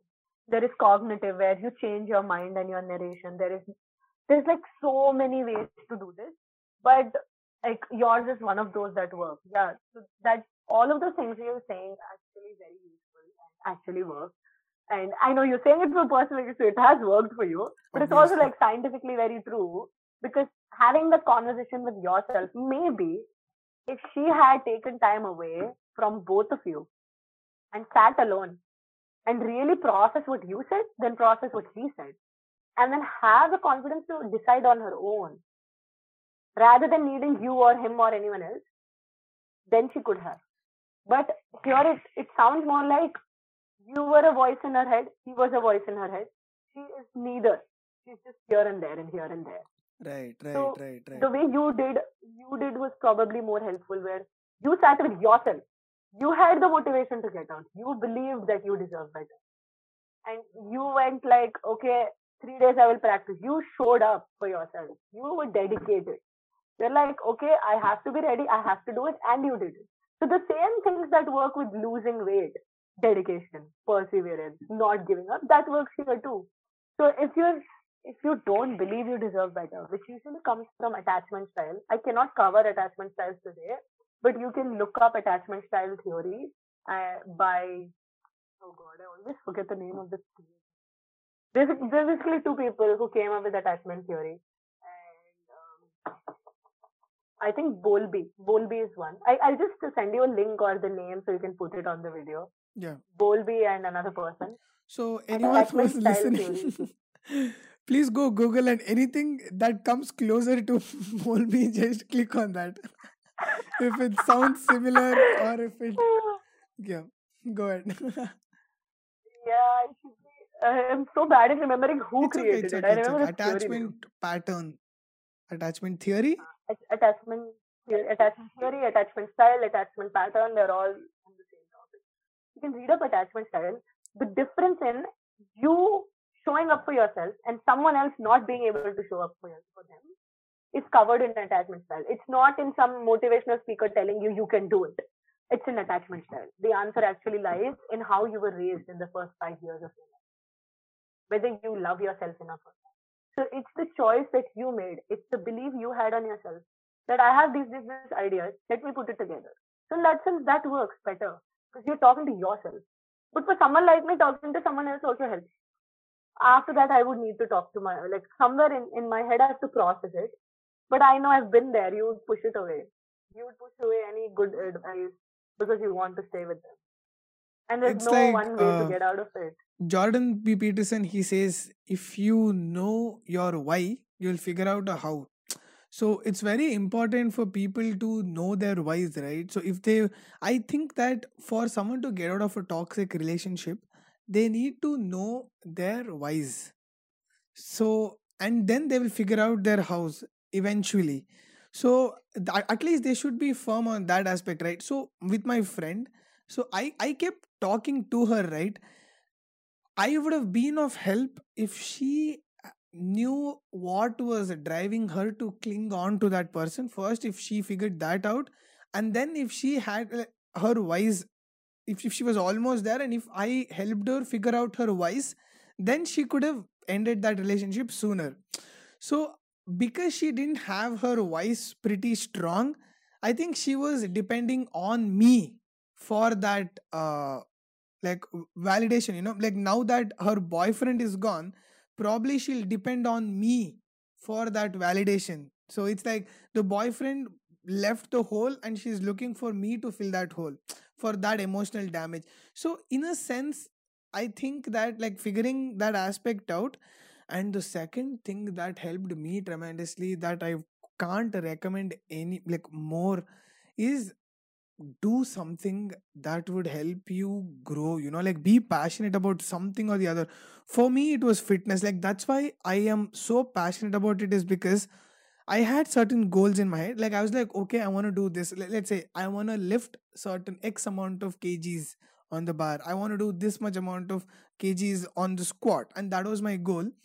And tiny tiny steps, I was reaching that goal, I could see myself getting better. So psychologically it gave me a reassurance that, you know what, I can grow. So when you don't see yourself achieving something, it will shatter your confidence even more, right? So setting these tiny goals, like sleeping early and waking up morning and then showing up to the gym, like all these tiny tiny, like with this podcast, right? I did one episode, like the next episode. So I could see like here and there someone would comment or send in a message. I had a goal with the podcast that, you know what, I need to increase the quality, or can I do the editing better, or can I do this better, like tiny tiny goals, and I kept achieving that. And then with these tiny tiny goals, it helped me reach to a point where, you know what, I can do something for myself, I can achieve something. So that, to build that mindset, it took a lot of time and work. Yeah. Great job. You're awesome for doing that. Um, um, uh, yeah, as a friend, what you did makes a lot of sense. As a therapist, I would work on her why. Like as a therapist, because like most of the therapists are not directive as in they don't tell you what to do. Yeah. Some theories or some modalities are directive, but most of the therapists in today's like in what we practice now is non-directive. Therapist doesn't give you instructions or tell you what to do, but more helps you explore um, what's happening. So as a therapist, I would sit with her and like not put my why on her, help Right. her understand her why, help her understand why she chose this, what she's missing out, and be okay with consequences. Like a lot of it is the difference in between I want to be an independent person, but I'm not able to leave this person. So what if you sit with that and be present with, yeah, this is how it is right now. And this is the consequence of it. This is why it's happening. This is the consequence. How do you feel about it? So different therapists would approach differently, but most of us would probably go with finding your why. But a friend, it's not a friend's job to sit down and do all that. You have to, I agree with you on like, if you have to reach out to a friend, you have to be somewhere confident or clear. Otherwise, you're wasting their time also, sort of. I don't know how you see it or how No, the you friend should, sees it, but like, the friend should assist you, and not, you should not depend on that friend, right? yeah, yeah. It becomes repetitive. You would also get exhausted after a point. Right. Like It's very how many draining. nights are you gonna sit with her for this? Right. Yeah, somewhere the person needs to take that initiative for themselves. You know what happened with that friend? So the boyfriend got possessive about me, so she stopped talking. So she was sort of like my best friend. And then it's been years now that we spoke. So what happened was, let's say let's say the forces the forces on negative side was harder. But I am hope So that's why, like, I know what it can do. Like, I don't blame her for that. Like, now she's out of that toxic relationship, or at least I hope so. Like, I want people to do good for themselves, like emotionally, mentally. But yeah, just to give closure for that story. Sure, sure. No, some people would be like, oh, I don't know what happened. Yeah, yeah. I think you're an awesome friend and like awesome person. Shaking your hand from What's across the city, yeah, part of another I state. hope so. Um, I think as a part of a good friend, you need to realize what you can't do, also, right? Like, you can't, there is nothing you can do, and you just have to be okay with it, because it's going to drain all of your energy too. I think to a great extent, you're already pretty assertive because you understand all these things and you draw these boundaries. So I think you're already doing a great job. Me, Yeah. I had to put in a lot of time and effort for this. Like, e- even with my colleagues, right? Dude, you have no idea. So, why I love Jordan B. Peterson is because, every once in a while, there will be this one person who said something, and that just like resonates with you a lot. Like, you keep saying that to yourself. So, that's why people who read Gita, or like any religious stuff, like Bible, it hits them. He said, you need to be a monster, you need to be fierce, and you need to learn how to control it. So I was so extremely compassionate. I had to say a lot of things to my own self. Like, I kept saying that, like, I am a badass. Like like this statement that, what, I need to be a monster, I need to learn how to control it. Like, I kept saying stuff for myself. And let's say if I have to say something rude to somebody, or if I have to set a boundary which might come out to be rude, dude, I literally practiced that. Like, I rehearsed that, like, to say that. So I kept doing that, and then now I'm hoping that it works. Next time, if I'm in a situation like that, I will rehearse. If it doesn't come naturally, I'll just practice to be assertive. No, honestly, last 1 hour of how much ever we've been talking, you have been giving me continuous instances of when you were assertive. So it does sound like you are really assertive and you're doing a great job. Thank you. Thank you. So, whatever things that you said today, right, in terms of psychology, explaining the toxic traits of people, dude, it's like when you say that, people are gonna be like, yes, like, why haven't I thought that? Like, everything about psychology is like that. Yes, it was right in front of me. Like, why didn't I think of that?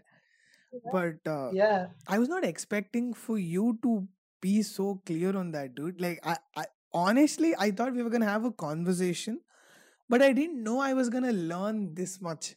So thank you for all of that, dude. I literally learned a lot of things from you today. I'm so glad. I'm so glad. Um, Wanted to say something there that, yeah, that's exactly why it takes so much time to do, to fix, because this is not common sense. This is not common knowledge. It takes a lot of reading. You're breaking generational patterns. You're breaking the way society has been working all this while. You might even be breaking evolution. I don't know why you are so compassionate.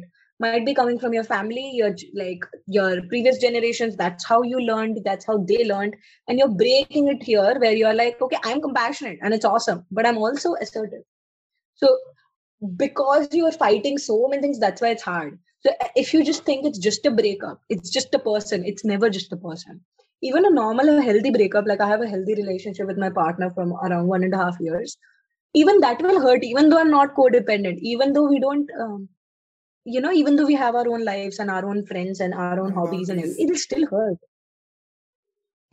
Yeah, boundaries and values and beliefs and all, it'll still hurt, because breakup, a relationship itself, any kind of relationship, involves a set of behaviors, a set of habits. Every day I wake up, I call him. If he's not there, who will I call? What will I do with that? So it's not just him I'm leaving the hope, the vision I had with him for a future. I am leaving the whole process of introducing a new person to my family again, telling my family that, okay, this is why it didn't work out, them being like, I knew it will not work out, I know you cannot sustain a relationship. So it's like a million small things. Even if it's not abusive, then when it is abusive, you're fighting sexism, You're fighting society, you're fighting your instincts, you're fighting generational patterns. It's a lot of work. And that's why it takes so much time. Because it's like एक bruise को heal होने में और एक organ like removal के बाद का जो it's different. If you donate an organ or an organ gets cut out from you, the consequence, the difference in the body, the homeostasis is completely thrown off. You'll have side effects, you'll have consequences. That will take time to be dealt with. So it's unrealistic to expect yourself. Worth it. Very worth it. It's worth it. Very worth it. That confidence you build after that is unshakable. No one can stop you. Then you believe. Then you told yourself you're a monster. But after that, you become the monster. You embody that person. Yeah. So it's like when you come out of jail, you just smell that fresh air, dude. You're like, that sense of relief that you get where you're not obligated to do something for somebody anymore. Like, dude, I didn't know that fresh air would be so better once you come out of a toxic like when you're in a toxic relationship, that becomes your like that becomes your reality, right? And once you come out of it, once you see the world and its beauty, you're like, this is what I was missing on for all this while. And then you're like, now there is no way I'm getting back to that shithole again. Yeah. I have given this example in one of the talks I've given before. It's like you are living in this room of darkness, like a prison only, where there's only one window or there's no window at all, and you're just living in darkness. And then when you come out for the first time in the sun, for a lot of people, it's what you described, and that's beautiful if people can achieve that. But for a lot of people, it's like now the sunshine hurts your eyes because you've not felt the sunshine for so long. And all you can think about is, at least there my eyes were not hurting. Like, at least I'm used to that and I'm fine. You can throw me back. Right. But then when you're inside, you're like, it stinks and I want sunlight. So it's like that thing. But if you just sit through that phase and you keep trying to bring yourself out, and then you're like, okay, this hurts. But then if I continue staying out, I'll get used to the sunshine. And maybe one of these days, suddenly one of these years, one moment comes where you're like, that feels good. This sunshine, I like. Yeah. And over a period of time, those instances increase. Pehle, it took you 4 years to enjoy the sunshine. Now, every few months, you think of that. Every few days, every few hours, and then you get comfortable with the sunshine. Yeah. And you will never go back. Yeah. So it's a process. But it might happen that you'll go back to that prison. Then you'll want sunshine. Then you'll want darkness. All that will happen. And maybe as the result of that, you're one step away. Then you're one step away. Then you're one step away. It's like, so this is what I say to my mom also. Like, my mom is also a people pleaser when it comes to relatives and having relationships with people. So for all the people, personally, this is what I do. Okay, I detach myself from me, and I see myself as how I would see a friend of mine, and then I would see what is good for this person. So sometimes, if you're a parent, you won't feed candies to your kid all the time because you know that it's gonna affect them, right? Because you love them, you say no, and that is being assertive and setting boundary, right? So this is what I say to my mom also. Like, detach from yourself. Even though you want to do something, detach from yourself and see what is good for this person, what this person needs rather than what this person wants. And then it helps. It definitely helps. So then you can make better choices. So then what I would do if I was my own friend, like outside me. That's awesome. That's awesome. That's really, really impressive. Cool. Especially that you're teaching that to your mom. So you're not only breaking generational cycle for future generations, also previous generations. That's pretty badass. That's pretty awesome. But it's massive hard, respect. Like it's hard because the more you grow up, the more you hold on to something, the stronger it becomes, right? So then it becomes harder to get rid of also. So the more you depend on something, the more you it's been there for like a long part of your life. I think that's what hurts. Like, I was in a relationship when I was in high school, like my high school love. When I broke up, till date, with it, I think it's been close to like more than 6 years, 7 years, more than that. it still hurts because the pain is real. Like what caused the pain is silly, but the pain is real, right? Like when a kid is crying, the reason might be a stupid toy, but the tears are real, like the pain is real. So everybody, they just disregards feelings, they'll be like, oh, I was just a kid, like what did I know? And let's say you had a breakup when you were young, you'll be like, bro, you're kid. They just disregard feelings. So now I know, I miss what I had before because I know what it felt. That behaviors, talking to that person, waking up in the morning. And so now when I look at my ex, I don't feel anything, but I miss the old version that we used to have. Like I miss that version. I relate to that. I really relate to that. Exactly, like word to word. I relate to that. Yeah. This is what I love. This is So, why. Yeah. Go ahead, please. I was saying you bought me on like an expert, but as I kept talking to you, I realized this is like more like a mutual learning of a thing. You're not someone who actually needs to hear a lot of the things I'm saying. Like you actually know a lot of them, and you are in a position to give that information to other people as well. I might be coming from a lot of theory, like you might not know the name of the concept or so on, but effectiveness wise, I think will be equally effective. Like I think you are underplaying yourself or you're being humble or something, but like I think you got this. I know that you're not technically a psychologist, but like what you say is actually very on the right line of mental health. You're not on the wrong side. I'm misinformed, don't know what you're talking about side. I feel like I get a feeling like I need to say to you that you're actually doing really well, and I just feel the need to tell you. I was saying maybe you already know this, but I just feel the need to tell you again that you're doing awesome. Thank you. You are sweet. Honestly, I learn from people like you and talking to people like this is my way of learning things. So I've talked to three psychologists and you being the fourth one. So whatever I learn in that conversation, I pick stuff, that just hits. That's why I love talking to psychologists, dude. It's like when you talk to a psychologist, they will make you realize something about you that was right in front of you and you were not looking at it. but Yeah, that is definitely but true. dude, you're awesome, dude. Like honestly, I want people to listen to you. I want people to go follow you on your socials. I want them to consume the content that you are putting out because this toxicity, right? Like being in toxic relationship, that is something that is growing. The number is going. Like a lot of people are, without realizing their traumas, without uh like getting rid of it, without being mindful, they keep falling into the same old patterns. And people like you, dude, like whatever you said so far, I'm sure it's gonna help a ton of people, dude, like when they listen to it. Yay! Yeah. I just want to close by saying one thing.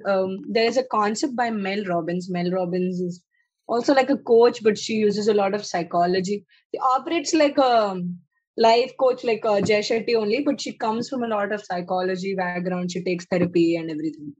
So she says this thing that, she recently wrote a book called The Hi-Fi Habit, where she's telling everybody to give themselves a high five every morning.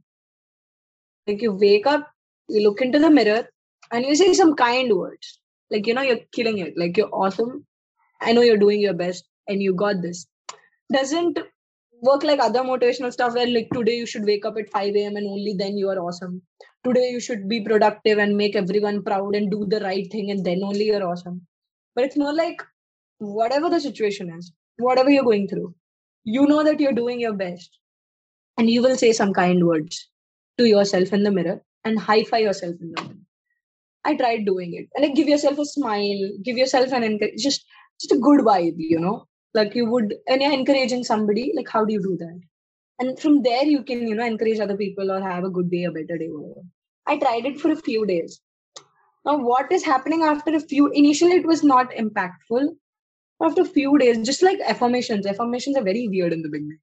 Very weird. Like, why am I saying this to myself? Like, I'm a monster. What the fuck do you mean by that? But like, it hits eventually. It starts impacting you. So Eventually, now when I high five myself in the mirror, it really feels like connecting with a human being. And I wish I knew this in lockdown because I felt very lonely in the lockdown, especially with the human touch aspect of it. And I could touch myself. I can't explain it, but it felt like I touched another person. And then I hug myself, and it feels so good. Somehow, this itself, maybe because of the heart chakra thing, just this is enough for me to feel loved. I didn't know that could work because I thought I needed chest and chest. I need to feel their chest and their smell and hold them and their touch. Apparently, just this was also super helpful because I'm still holding myself technically. So it worked for me. And I feel like when I hold myself, I want to keep holding myself. Like, oh, that's so sweet. And when I look into my eyes, instant connection. Have you watched Fleabag? Fleabag? Yes. You know how she looks into the camera instead of. So you feel instant connection. You know what she's thinking, and this. You look so happy that you watched Fleabag. What, Fleabag? Yeah, you look like yes, I did. Like I get you. Yeah. So when the protagonist looks into the camera, we feel like we're connected, like we are like best friends, internally connecting and syncing. While she goes through her life, like we know what she's thinking. She's talking to us. I got that kind of vibe. Now, when I've been doing it for a few days, when I look into my eyes in the camera, it feels like inner monologue starts. Like you know what I mean. This person, this is. So it's beautiful to have that connection with myself. So if none of this you're able to execute, you it's too much for you. Just start with waking up every day, giving a high five, saying a kind word. You might have to Google in the beginning kind words, compassionate words, because if no one said that to you, if you're not used to hearing that, you wouldn't know them. So you might have to Google affirmations and find the one that fits right. And just like finding your right outfit size, you might have to try out a couple of them until you find the one that work for you. And then within a few days, weeks, months, years, usually doesn't take years, weeks and months, you will feel that connection with yourself. And you know that your inner voice is always there. Sometimes initially I used to need a bathroom mirror.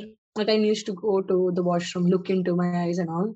Eventually I didn't. I knew that that is inside me. I don't need a bathroom. I don't need a fictional world. I don't need other people. I am myself enough. But doesn't mean you cut off and stop reaching out. Keep reaching out. Keep talking to people. Keep talking to yourself. Right. You gotta have your own back. Cut off. Yeah, you gotta have your own back. And out of this is going to be my 45th episode, 44th or 45th episode. And this is the second episode of all the 45 that has hit the 2 hour mark. So you dude, honestly, any conversation that I have, right? So I sort of gauge the conversation. It's like anyone who's talking, like 1.5 hour was my sweet spot. It always ends there, dude. Naturally, it ends there. Like I don't put any efforts to ending there. But this episode was so fun, dude. Like honestly, I didn't expect like what I was looking forward was we will talk about like assertiveness and setting boundaries, but the way we talked, like it just fired up so many thoughts, so many memories, like so many different points in our life, because we got to be grateful for all the things we've been through, right? And conversations like this, it sort of gives me the assurance that you know what, I've been there like in a shitty situation, and now I am here, I'm having conversation, I'm doing something for myself, like that feeling. Yay! I'm very Thank you. proud of you.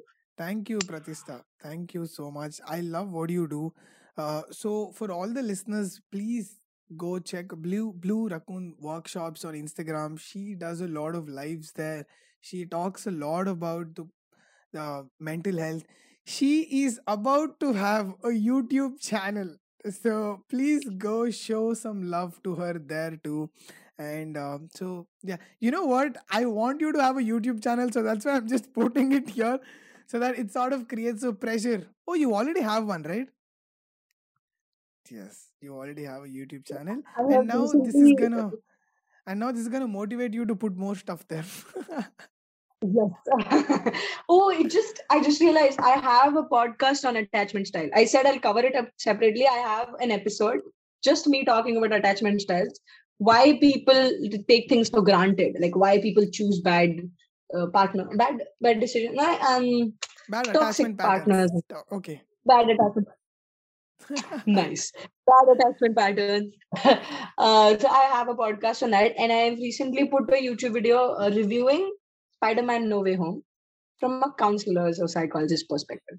So, ladies and gentlemen, she also has a podcast. Is there anything more? So, you have a YouTube channel, so you have a podcast, you do Instagram live, you do a lot of things, and more power to you. Like, keep doing more of what you do. I would love to have you back sometime, dude, and and make another 2 hour episode. That should beat this time length. Okay, sure. This is actually the topic in psychology that I can talk the most about. But I'm sure even if it's something else, we can talk for sure. Like, Yes. I don't know about 2 hours, but 1.5 hour any day, any day. Yeah. Cool, dude. Thank Yeah. you once again. It was lovely having you on the podcast. So I am super pumped, dude. I'm super pumped to have you back again sometime. And yes, I'm gonna put links to all of your socials, your YouTube, your podcast, your Instagram in the links so that people can directly go and check you out. Yes, and if you personally need help with any of the things we talked about, I also have one-on-one coaching. I have workshops. If you know someone else who needs help, or a group, or an organization, or school, college, whatever, also we can talk about it. So DM me, hit me up. Yes.